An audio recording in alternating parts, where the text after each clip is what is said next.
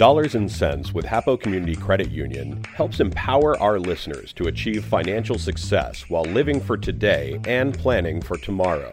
This podcast focuses on financial education, community support, fraud prevention, real-life stories of financial transformation, and much more. HAPO Community Credit Union serves Washington and Oregon with over 18 locations. Bank on more when you bank with us. On today's podcast, we're talking tax returns with financial professional David Onderud. Hi, David. Hey, Candy. Thanks so much for having me here today. Of course. Before we jump into what we could do with our tax returns, let's talk a little bit about how David is affiliated with HAPO. David, can you tell us how you're affiliated with HAPO?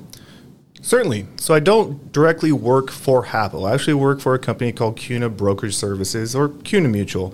We're an organization that teams up with credit unions across the country and been doing so since the 1930s to provide options for members that the credit union just can't offer. How convenient, and what are some of the services that you offer?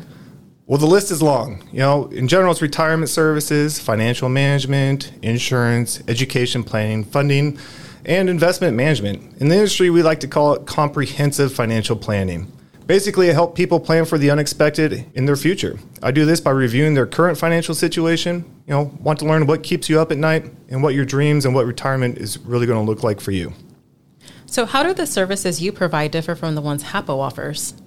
Great question. So we like to look at everyone out there having 6 core financial needs. So where the credit union really does great is in the first two. The first one being cash, your savings, your emergency funds, your checking, your CDs, everything that goes along with that. The next one is credit. When you're looking to buy a car, a home, your credit cards, a boat, RV, all the toys that we love here in the Tri-Cities. From there, that's where I can really come in to help. First of all, we look at protection. How are we going to protect the plan that we have in place, your family? And we do that typically through insurance, whether it's life, disability, long-term care. From there, I look at how are we going to grow your money. And that can be in your 401ks, your IRAs, your brokerage accounts, everywhere where you're looking to grow your money. From there, you usually turn into an income strategy. When you get to retirement, where is your money going to come from? Do you have a pension, Social Security? Are we pulling from those retirement accounts that we were growing? And then last but not least, legacy. Do you want to leave a legacy? Does it mean an inheritance for your children, your grandchildren? What about an endowment to the school where you went? Or maybe it's just a charitable donation of your choice. Wow, that sounds like a holistic approach, a true one-stop shop at HAPO. So it's tax season. What are some of the things people can do with their return? So one of the great things about getting those tax returns is you have lots of things you can do with it. What I usually like to recommend first is, do you have an emergency fund set up? If something were to happen, do you have cash in the bank that you can cover it so you don't have to dive into those credit cards? Once you have that set up, the other thing I like to look at is, well, what do we have as far as debts? How much are you paying on interest on those different loans, and does it make sense to pay those off or keep the cash for a rainy day?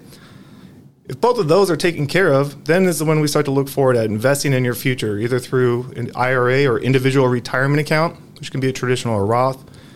After that, maybe we look at protecting your family. If you have never been able to afford life insurance before, you're not really sure how that looks, sometimes taking that cash that you get from your refund, applying to a life insurance policy is a smart decision. And after that, once everything has been taken care of, make sure yourself is taken care of first. Then we start to look at maybe funding a college fund for the children. Sounds like a big emphasis on financial education. But for younger members or non-members, describe how they might benefit from investing the money they got from their tax return.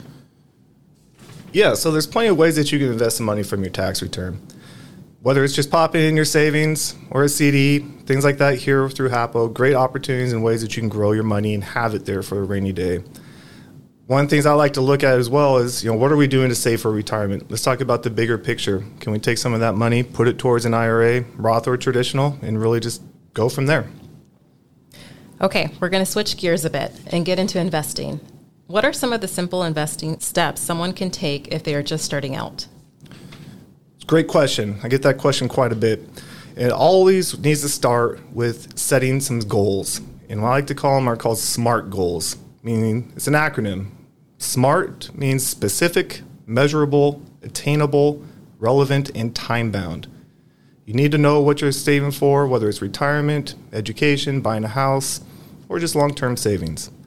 After that, you need to look at what is your time horizon, meaning when will I need the money I'm going to be investing. Next step is you got to understand your risk tolerance. Everyone has a different level of risk that they're willing to accept for the return that comes with it. It's that old pain versus gain. From there, we need to really understand what are my liquidity needs. Why is that important? Because we need to know when you need the money, because that determines how and where you should invest it, depending on the time frame that you're looking at. Maybe the most important part is once you get the goal started or the plan started, you got to commit to your plan. You can't just try it and, oh, that didn't work, I got to move on because the market went up or down or whatever else may have happened. You got to stick to a plan and commit to it. Doesn't mean you can't make some tweaks or changes along the way, but we got to get the ball rolling. There's plenty of platforms to get started on this, multiple apps and places you can go. If you're confused, you don't know what to do, I would say contact a financial advisor like myself. We can walk you through it and show you the ups and downs and how to get started and really make it quite accessible and easy for you. Yeah, what great peace of mind. Could you talk about the benefits of investing earlier in life, but also talk about some aggressive saving strategies one might take if they're beginning to invest for retirement later in life? Yeah, absolutely. So let's talk first about when you're younger and why it's so important to get started when you're young. The first thing is you got to pay yourself first. Whether you're investing in your 401k at work, your IRAs, wherever the case may be, if you get to the point where you can max those out, that's ideal. But let's just say you're young, 25, you and your best friend, 25-year-olds, just getting started, and you start putting $100 a month into an IRA in a brokerage account where you average a 10% return, and you do this for 40 years. That means you've put in a total of $48,000. At the same time, your friend decided to wait until 30 years later. Then for the next 10 years, they put in $1,000 a month for that time frame, meaning they put in a total of $120,000. Assuming we had the exact same market returns and everything else, Candy, who do you think has more money when it's all said and done? I would say the second person.